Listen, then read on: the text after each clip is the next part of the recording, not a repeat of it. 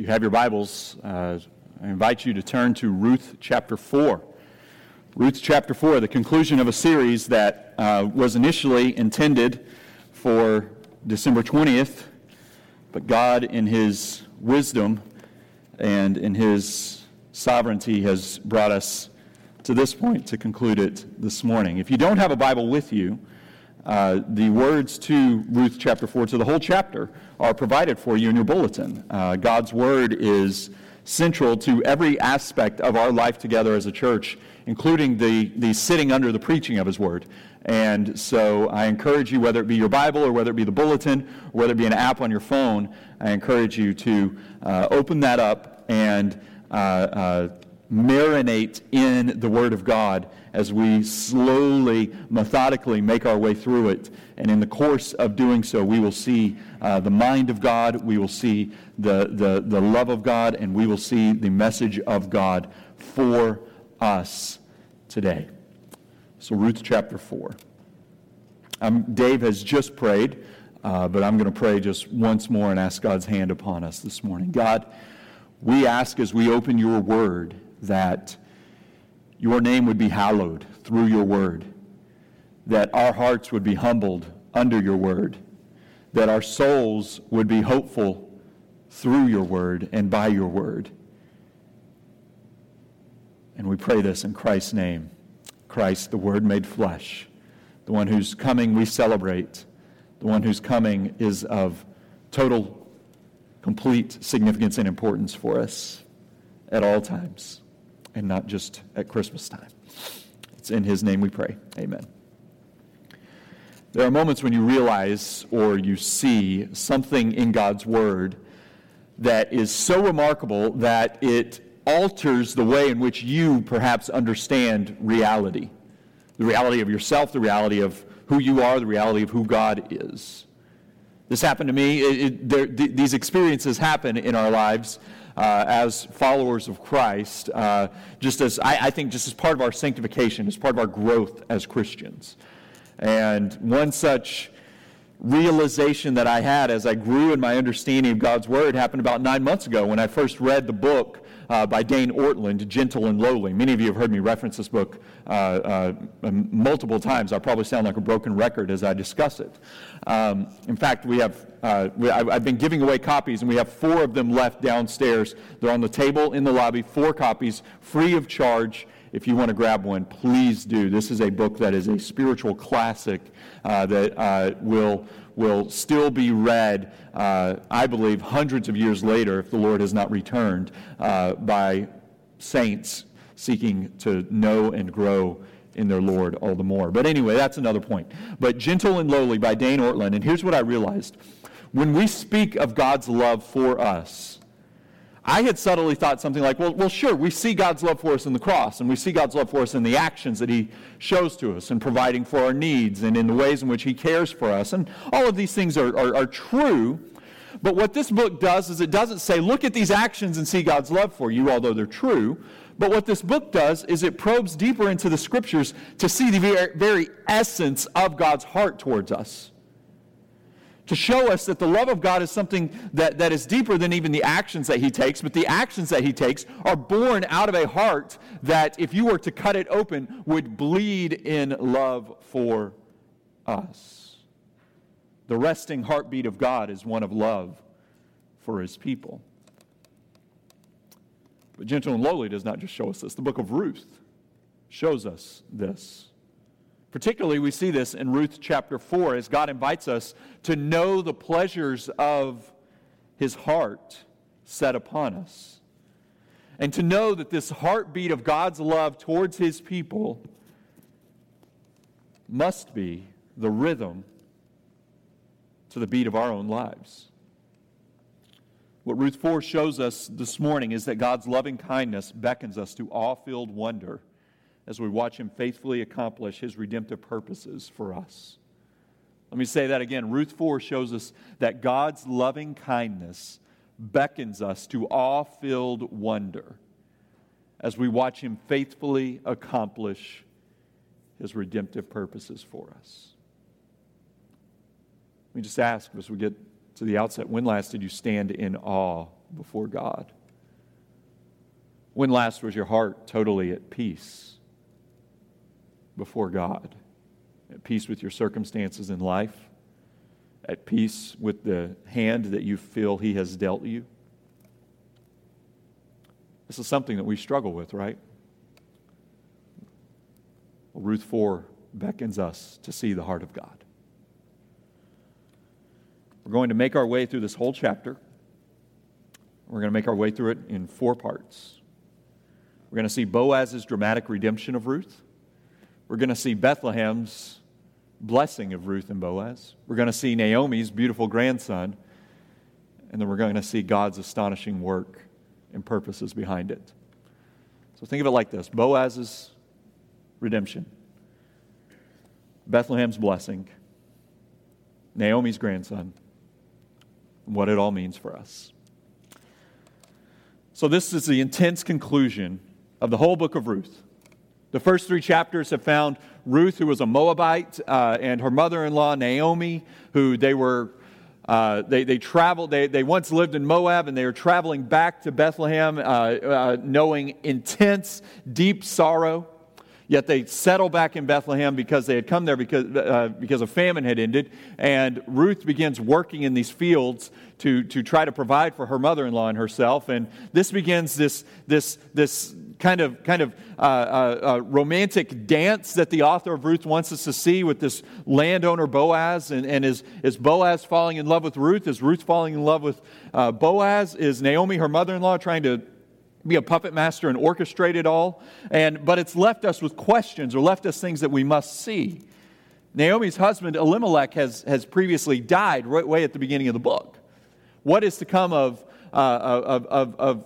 Naomi's family and their heritage? Chapter 3 of Ruth ends with Ruth and Boaz discussing marriage, but Boaz tells Ruth that there is a man who, in accordance with the ancient Israelite customs of the day, who is closer in for lack of a better term, priority in regards to having the legal right to marry Ruth. And so what's going to come of this man? Is he going to be the monkey wrench in all of it? So Ruth 3 ends with kind of 2 major questions that are still unanswered. Will Boaz and Ruth get married? And what will come of Naomi, this woman who has come back to Bethlehem, bitter at all that the Lord has brought about in her life? So what will happen with Boaz and Ruth? Will the marriage come? And what will happen with Naomi? Will her bitterness subside? We'll look at the beginning of the chapter in verses 1 and 2. The chapter 3 ends Boaz resolving to go resolve the matter of what will come of this other redeemer, to set it right. What will happen? Will Ruth and this other man get married? Will he take claim of being able to marry Ruth? Or will he give up this right and Boaz be able to marry her? Boaz is leading the charge in getting this resolved. So verse 1 begins, "Now Boaz had gone up to the gate and sat down there. And behold, the Redeemer of whom Boaz had spoken came by. So Boaz said, 'Turn aside, friend. Sit down here.' And he turned aside and sat down. And he took 10 men of the elders of the city and said, 'Sit down here.' So they sat down." Now, quick pause. We're going to have a few of these as we travel across the whole book of Ruth. But the gate, so you see them where Boaz had gone up to the gate. The gate not only served as a security apparatus for Bethlehem with a wall around it and gates that people came in and out of, but it also served as like the administrative and judicial hub or heart of activity in the city. So Boaz is bringing all these parties together, the lawyers, the judges, this other kinsman redeemer, where Boaz refers to him as friend, there where he says, "Turn aside, friend." That really means, the language he used there, it doesn't quite come out in the English so clearly, but it means to highlight this man's anonymity. We never get his name in the story. His anonymity, his insignificance. Literally, you could translate it as Mr. So-and-so, like the guy who you can't remember. You're telling a story about him later on, and you can't remember what his name was. So Boaz grabs Mr. So-and-so and all the lawyers and everyone and brings them into this conference room at the gate and says, "Okay, let's work through the matter of the inheritance of Elimelech's land." And so we dive back into verse 3. So Boaz said to the Redeemer, "Naomi, who has come back from the country of Moab, is selling the parcel of land that belonged to our Redeemer Elimelech," or to our relative Elimelech, excuse me.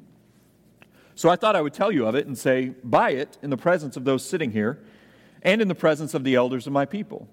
If you will redeem it, but if you will not, tell me, that I may know, for there is no one besides you to redeem it, and I come after you. And he said, I will redeem it. And we pause here and we say, wait, this isn't good. This disrupts the plan. If he gets the land, Ruth is tied to the land, he will get Ruth. Why hasn't Boaz mentioned Ruth? In fact, Stephen, what's the deal with the connection between the land and Ruth? That sounds really old-fashioned. Like the land is the prize and the woman is just the possession. Well, let's look and see what Boaz has going on here. But before we look and see it, we have to understand that transport ourselves back to this day and age. Land ownership and transactions in ancient Israel are not as they are today.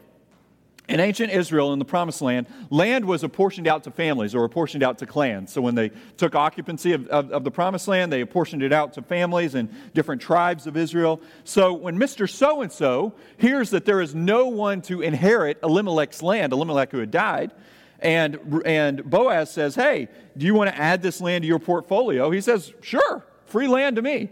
Kind of like if you found out a great uncle passed away that you had no clue existed, and a lawyer calls you up one day and says, would you like all of his property?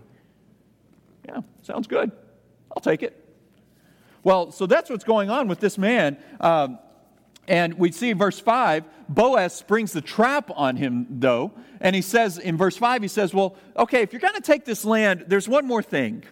The day you buy the field from the hand of Naomi, you will also acquire Ruth the Moabite, the widow of the dead, of course, in order to perpetuate the name of the dead and his inheritance. So the issue there in the ancient days in Israel was if you take possession of the land, then and you marry the widow of a person who died, then you have a responsibility to try to perpetuate the family line. And so really, the children that you have with this woman whom you have married, now they become heirs to all that you have. So this man is potentially losing the inheritance that he already has because he started having children with Ruth. So Boaz has sprung the trap. It's like he basically says, oh yeah, they're discussing this in this conference room with all these lawyers present, and he says, oh, one more thing I meant to tell you. There's a Moabite widow who's married into Elimelech's family. And so for you to take the land, you're going to have to marry her, start a family, and eventually those children are going to inherit everything you have now. I've heard this described before as if someone was selling a house, and over the terms of the sale with the potential buyer, they said, oh yeah, just small matter, just one more thing we need to alert you of. Here's the house, here's what it costs, but just one condition, you have to marry the previous owner. Is that too much?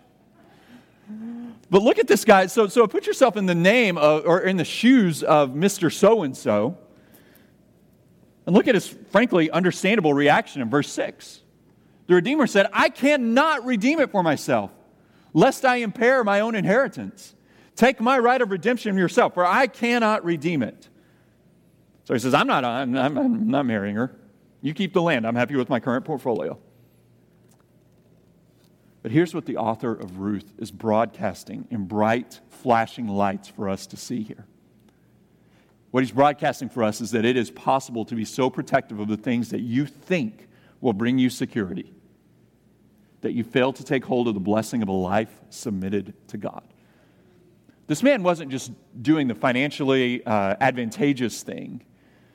He was acting in disobedience to God's word. Remember, he was a kinsman redeemer who was entrusted with the responsibility of redeeming and providing a home and a heritage to this woman Ruth, to her mother-in-law Naomi. But to Mr. So-and-so, the safeties of this life were greater than the pleasures of God's loving kindness towards him. But lest we saunter around this passage with spiritual pride, hang on, and we're going to do a diagnostic test on our own hearts as well as we read this. The question we must ask ourselves is, in the courtroom of our own souls, will we trust God with every aspect of our lives, or will we cling to that which is comfortable and safe for us? Ruth forces us to answer this question before it lets us off the stand.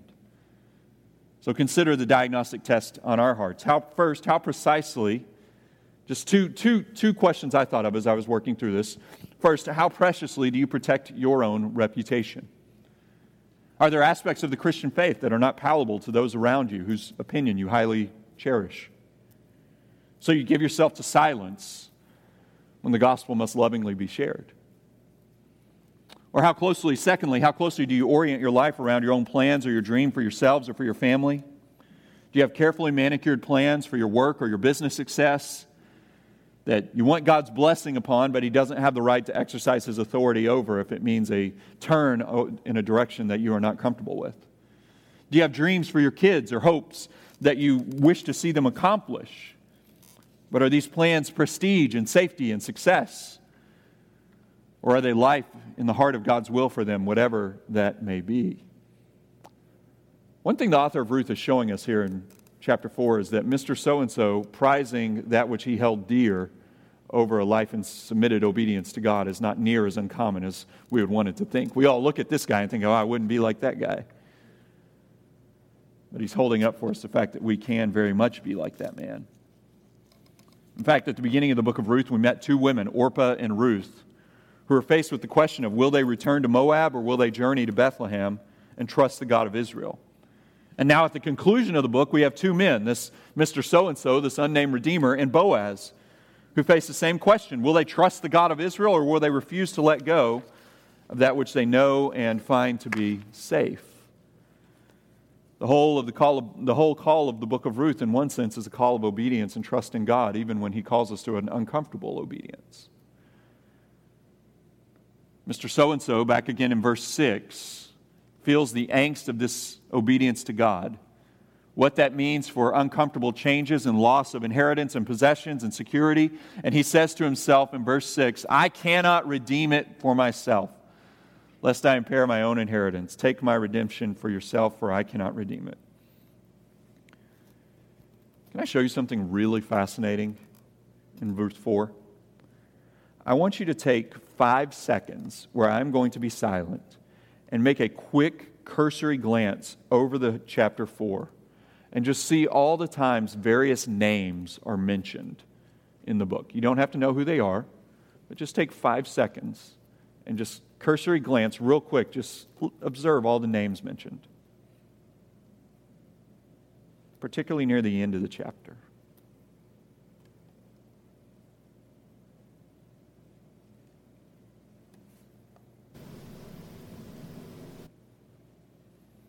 There are 19 different individuals mentioned by name in Ruth 4.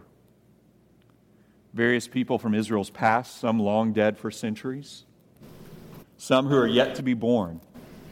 And amidst all of these, there's this prolonged reference to this unnamed Mr. So-and-so who valued his inheritance over doing what was right in obedience to God's word.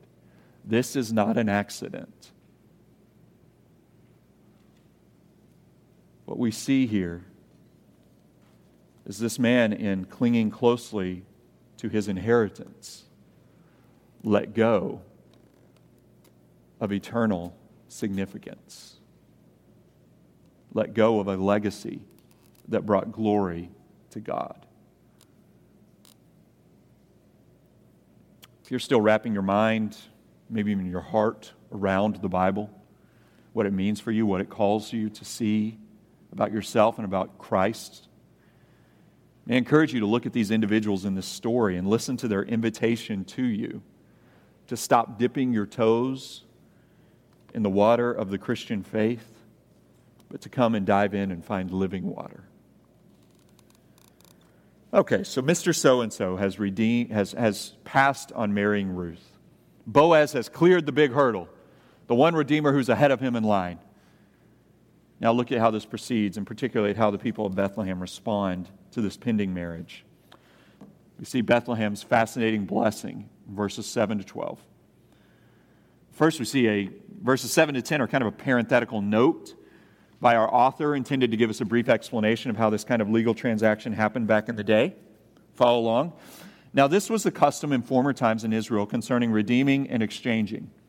To confirm a transaction, the one drew off his sandal and gave it to the other, and this was the manner of attesting in Israel.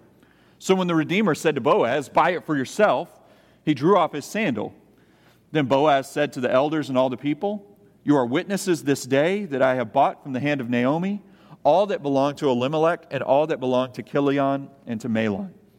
Also Ruth the Moabite, the widow of Mahlon, I have bought to be my wife, to perpetuate the name of the dead in his inheritance, that the name of the dead may not be cut off from among his brothers and from the gate of his native place. You are witnesses this day. Strange way of signing a contract. Taking off your shoe, exchanging shoes with somebody. You know, you're walking home. You know that feeling when you got like one shoe on and one shoe off, or you're walking around the house with one sock on and you're kind of moseying around. I guess, you know, somebody's walking down the street that day and it's like, hey, that guy signed a deal on a new piece of property today. You know, I don't know how that worked. But anyway, the legal arrangements have been made. Boaz has secured the marriage certificate for Ruth. And now listen to this beautiful yet fascinating blessing that these witnesses who are gathered in this conference room pronounce upon this marriage. And particularly on Ruth in verses 11 to 12. You'll hear a few names mentioned here. They said, then all the people who were gathered at the gate and the elders said, we are witnesses. May the Lord make the woman who is coming into your house like Rachel and Leah, who together built up the house of Israel. May you act worthily in Ephrathah and be renowned in Bethlehem. May your house be like the house of Perez, whom Tamar bore to Judah, because of the offspring that the Lord will give you by this young woman. So what do these references to Rachel and Leah and later to Perez and Tamar and Judah mean? We know they're significant, but how? What are these townspeople getting at by mentioning them in this blessing for Ruth and Boaz? Well, in one sense, they seek to help us to encourage Boaz in his marrying of Ruth. But they also scream out to us, the reader, of the significance of what is going on. Rachel and Leah, if you're familiar back in Genesis, they were the mothers of the sons that became the 12 tribes of Israel. So these well-wishers of Ruth and Boaz are saying, may Ruth be in accord with these matriarchs who built the house of Israel. May the family line of Israel increase and expand and stretch into centuries forward through Ruth. And then you have the reference to Perez, who was born from Tamar and Judah. Any of you remember the account of Tamar and Judah from Genesis 38? We're not going to get into it today with great detail, but if you want to make note of it and go look at it later, it'll help your understanding of what's going on here in unique ways. But big picture, Tamar was Judah's daughter-in-law. Yes, they had a son together, father-in-law and daughter-in-law. It's weird, it's icky, it was sinful. Tamar was married to Judah's son, but he died, so no one else would continue the family line with Tamar. And so one day Tamar dressed herself up like a prostitute and met Judah outside of town. And so they had a relationship, and Perez was conceived. And for as morally distasteful and unspeakably tragic this relationship was, in His providence, God used this union and the child that would come from it to continue the family line of Israel. That is what we're supposed to see here.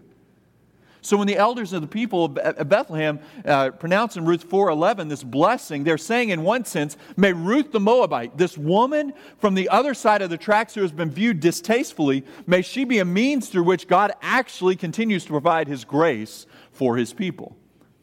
Listen to how the Old Testament scholar Ian Duguid describes this reference to Tamar and her connection to Ruth. Listen to this. Like Ruth, she too was an outsider to God's covenant people, who married into the family under doubtful circumstances. She too lost her husband and had no child. Both Ruth and Tamar dressed themselves up in pursuit of a child and a future. Here, though, the similarity ends. Ruth revealed her identity to Boaz and received a child legitimately through marriage, whereas Tamar concealed her identity and deceived Judah in order to receive a child outside of marriage. Tamar pretended to be a prostitute in order to trap her father-in-law Judah into sleeping with her so that she might have a child. The end result of both unions, legitimate and illegitimate, was children who in the providence of God had an important part to play in God's plan. And do you remember what Ruth 4 holds up for us to see? God's loving kindness beckons us to awe-filled wonder as we watch Him faithfully accomplish His redemptive purposes for us. Ruth 4 shows us that you might have never felt loved or valued in your life. And yet God has set His love on His people so firmly that He works through the weeds and the charred ruins of our life's experiences to meet us where we are. And Jesus Christ, the Son of God, the second member of the Trinity, is the means by which the loving kindness of God envelops into the warmth of His embrace. Regardless of if it is you or someone in your close orbit of relationships, there is nothing about your background that stretches beyond the reach of God's love. There's nothing about your background or your current life situation that says you are unusable or beyond the reach or the scope of God's goodness. Your family history may be one of addiction, abuse, years and years of pain, and only moments and moments of love. But may I urge you to look to your eyes and see the Savior, Jesus Christ, as a Redeemer who has come to you. And nothing, no cost, even His life, can deter Him from pursuing you. No hurdles that man creates, no obstacles that this world would throw at it can deter the redemptive hand of God from accomplishing its purposes. Must also point out that there's powerful application for us to know that there are absolute diamonds to be mined in the pages of Scripture that show us the wisdom and the work of God as He accomplishes our redemption. The many different stories and books of the Bible all play their own individual instruments which contribute to the symphony of God's glory as revealed in His Word. When we open up our Bibles, we aren't looking for codes to unlock prophecies for today. Rather, we are closely mining these pages to see the sovereign wisdom of God that stretches across centuries throughout peoples from cover to cover to show us His divine goodness displayed for us to behold and adore. These names in here are no accident. The author is saying, see the miraculous, see the wonderful hand of God and behold it and worship Him. Here's what the Bible does towards our lives. We are weakly ambling about in the dark, trying to get our bearings, but the Bible is like the rising sun that adds light to and color and shape to our understanding of both ourselves and our world. The testimony of so many, myself included, is that we thought we knew ourselves, we thought we knew our world, and then as we started to read the Bible, we found that the Bible was actually reading us. Now we had the first question answered, what will happen with Ruth and Boaz? Well, they get married. Let's move on to the second. What comes of Naomi? Remember back in Ruth 1, she was dealt a terribly unfortunate hand early on in the book, the loss of her husband, the loss of her sons, fleeing their homeland in the midst of a famine. Well, let's see Naomi's beautiful grandson in verses 13 to 17. So verse 13, so Boaz took Ruth, and she became his wife. And he went into her, and the Lord gave her conception, and she bore a son. And that's how the love story concluded. You know, it's strange. You would think there'd be more to the love story, right? We don't see him picking out wedding invitations. We don't see Ruth having a wedding shower. We don't see Ruth and Naomi and a couple of her gal pals out at the bridal shop saying yes to the dress. You would think this whole story has been marching towards the dramatic conclusion of this love story coming to an end with Ruth and Boaz exchanging vows together at the church. You would think that would be the end of the story. Well, you would think that, but that's the problem is that's not what the story's about. Ruth and Boaz are just one aspect of a greater story that the author of Ruth is showing us. But don't take my word of it. Read verse 14 and following. Then the women said to Naomi, "Blessed be the Lord who has not left you this day without a redeemer.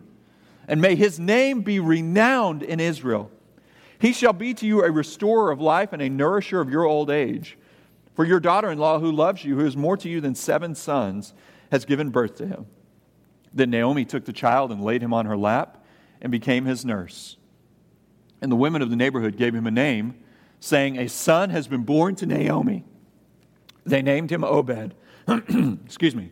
He was the father of Jesse, the father of David.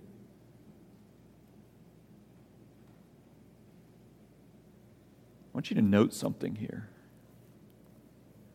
Look at verse 15. The one mentioned is not God. It's not Boaz. He shall be to you a restorer of life and a nourisher of your old age. You would think, oh, that's an interesting thing to say about your husband that you're about to marry, or interesting thing to say about God. He is our restorer of life. He is our nourisher in our old age. Well, yes, but The one being mentioned is the baby. She's given birth to him, as it says. And then Naomi took the child and laid him on her lap and became his nurse. What we're seeing here is that God has provided for the needs that Naomi and Ruth would be facing as they aged. But more than this baby is a testimony of God's faithfulness to these women. Do you remember back in Ruth 1, verses 8 and 9? Naomi in her grief-stricken agony as she's trying to get her daughters-in-law, Orpah and Ruth, to leave and go back to Moab, saying, I have nothing for you. My sons you married, they're dead. My homeland that we're going to, I got nothing. Go home to your mom. Go home and find a husband. Go home to the land that you grew up in. And in this agony, she says, I can't give you a husband. Even if I had a son today, he would have to grow up and you'd have to wait decades to marry him. But what has happened? God has flipped the script and Ruth has married, not Naomi. And Ruth is the one who has had a son who's going to be a restorer of life to Naomi. Naomi, the one who was bitter because her life had ended, she thought, now finds the unexpected blessing of God on her through her daughter-in-law Ruth. What Naomi thought she knew of herself and of her world and of her God has been dramatically turned upside down. If you're single, if you are desirous, prayerful to find a spouse, it can be difficult, particularly finding a spouse who is a Christian is its own challenge. Or maybe you as a couple or your children are struggling with infertility. They so desire to give you grandchildren, or you desire to have children of your own. Oh, how I pray that God would meet you like He did Naomi, with mercy from where you least expect it and when you least expect it. But may I encourage you, if this is your case, or if you just find yourself in some other situation where you are waiting on the world to change, and you don't think it can. Maybe the message to hang on to, one of them from Ruth 4, is to not underestimate or not box in where the mercy of God might come from. Would you look to Naomi as a model of trusting in the Lord and see the means whereby He might have designs on caring for you in your confused pain, even in ways that you don't expect? And church family, at all times, and especially perhaps in a time such as this, where so many are distanced from us, so many are tuning in via live stream, we have a serious and solemn but joyful responsibility to strive to walk alongside one another, to help one another to hope in the Lord when our circumstances seem as if they are full of sorrow, full of worry, full of anxiousness, and the only thing our circumstances don't seem to have is much hope. May we consider seriously, take seriously our responsibility to walk alongside one another in encouraging hope in the Lord. Do you remember the end of Ruth 1? When Naomi and Ruth dragged themselves into Bethlehem. And some of the women around town, they drag themselves kind of haggardly into town. And other women see them come in and they say, is that Naomi? What has happened to her? And Naomi lashes out at them. Says God had dealt bitterly with her. I wonder if it's the same women who, verse 14, if you read it with me, it says, Then the women said to Naomi, Blessed be the Lord who has not left you this day without a redeemer, and may His name be renowned in Israel. And skip to verse 16. Then Naomi took the child and laid him on her lap and became his nurse. Naomi with her grandson Obed. The smile that Naomi had there was a smile that was delighted in the little baby boy, but much more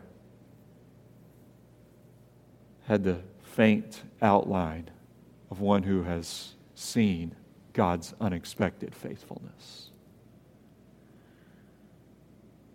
Verse 17, the women of the neighborhood gave him a name, saying, A son has been born to Naomi, and they named him Obed, the father of Jesse, the father of David. Interesting name, Obed. We actually don't have a lot of history about the guy. He's born, and then the line keeps going on. Jesse, David, Obed, we don't know. Did he go conquer kingdoms? Did he do great works? What came of him? Well, we don't know. The baby was born, and we just have to assume he became an average dude who lived his life, and when his time was done, he was done, and strangely, that's the point. But here's where part of the wonder of the book of Ruth comes into focus. What happens with Ruth and Boaz isn't the point. What happens with Naomi isn't the point. What happens with the baby isn't quite the point. They're all part of the point, but they are not alone the point of the story. The point of Ruth is what it says to you and me about the faithfulness of God to accomplish His purposes towards His people. See this in verse 18 through the end of the book as we see lastly God's astonishing work. The book of Ruth was written to show you that God will accomplish His good purposes even through terrible situations. Ruth was written to show you that God's loving kindness towards you cannot be thwarted. Ruth was written to show us the love of God does not come and go. Rather, it stretches across time and it reaches to the depths of hell that we might feel in our life if our world is mired in grief unspeakable and sorrow unmeasurable. The book of Ruth shows us that God's hand can reach into those gaps. And it shows us this through an odd ending. Follow along as I read verses 18 to 22. Now, these are the generations of Perez. Perez fathered Hezron. Hezron fathered Ram. Ram fathered Amminadab. Amminadab fathered Nahshon. Nahshon fathered Salmon. Salmon fathered Boaz. Boaz fathered Obed. Obed fathered Jesse. And Jesse fathered David. Why does the author of Ruth conclude with David, the guy who was Obed's grandson? King David of Israel, his great-grandmother was Ruth the Moabite. This brief genealogy, beginning not accidentally with Perez, Tamar's son, and ending with David, this genealogy was written to show you and me, the reader, when you go generations beyond, everybody else in the story is dead. And now the author is saying at the very end, this is for you to see. And what he wants us to see is that God is 100% resolved to accomplish His redemptive purposes, and nothing will stop Him. The King David that you, the people of Israel, celebrate and look to as a sign of God's covenant faithfulness to you, God has brought him through the most unexpected means. So the author ends the book of Ruth by catapulting us beyond Obed, and even unbeknownst to him, to another birth in Bethlehem that would come centuries later. The conclusion of Ruth takes us to a birth that was the very love of God made flesh, Jesus Christ Himself. In Jesus Christ, we find a welcome embrace towards outsiders who do not know God, but they come to know God through Christ. In Christ, the Moabitess, the one like Ruth, is welcomed into the family of God and becomes part of His family. In Christ, we find security for our souls like Naomi found. Even if that road is paved with tears, Christ is the one who carries us down that road, as He is the one who walked the road to Calvary. As our own life circumstances might feel like a living hell, Christ is the one who endured the hell of the cross, that we may know that He is with us and that He has atoned for our sins, and nothing can snatch us out of His hand. In Jesus Christ, we find the promise of God's presence with us today in our wanderings, and we find the gladness of His promises fulfilled in an eternity of tomorrows. And in Jesus Christ, we find that we don't talk or read of the love of God as if it is an abstract, distant, or lifeless equation or prospect. But we find that with the same enthusiasm with which we see the most beautiful things in this life, we directly experience the unfolding of the heart of God to us, made known to us through Christ and revealed to us in His Word. God's loving kindness beckons us to awe-filled wonder as we watch Him faithfully accomplish His redemptive purposes. The purpose of the book of Ruth is not to give us a love story that causes us to say, "Ah." The purpose of the book of Ruth is to show us God's resolve to send us a Savior that prompts and provokes us towards soul-stirring awe before the love of God. Let's pray together.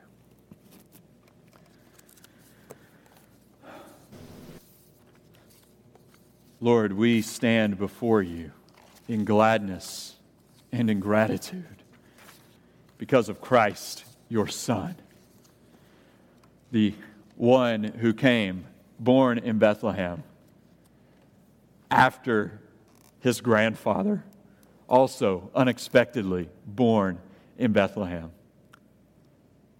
In these births, you show us your commitment to work your love out in the lives of all who you would bring to yourself. Give my brothers and sisters here who perhaps 2021, they yearn for it to be infused with hope. Give them Christ-shaped, Christ-depth hope.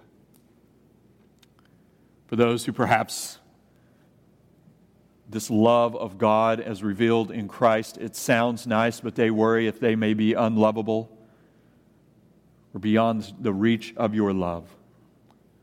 Help them to see in the story of Ruth that the ones on whom you set your love, there is no way. It is physically and spiritually impossible for them to be beyond the reach of your love. Rather, wrap them up, tuck them in, consume them with your very love. May it be the pillow upon which they lay their head at night. May it be the thought that beats across their mind as they wake up each morning.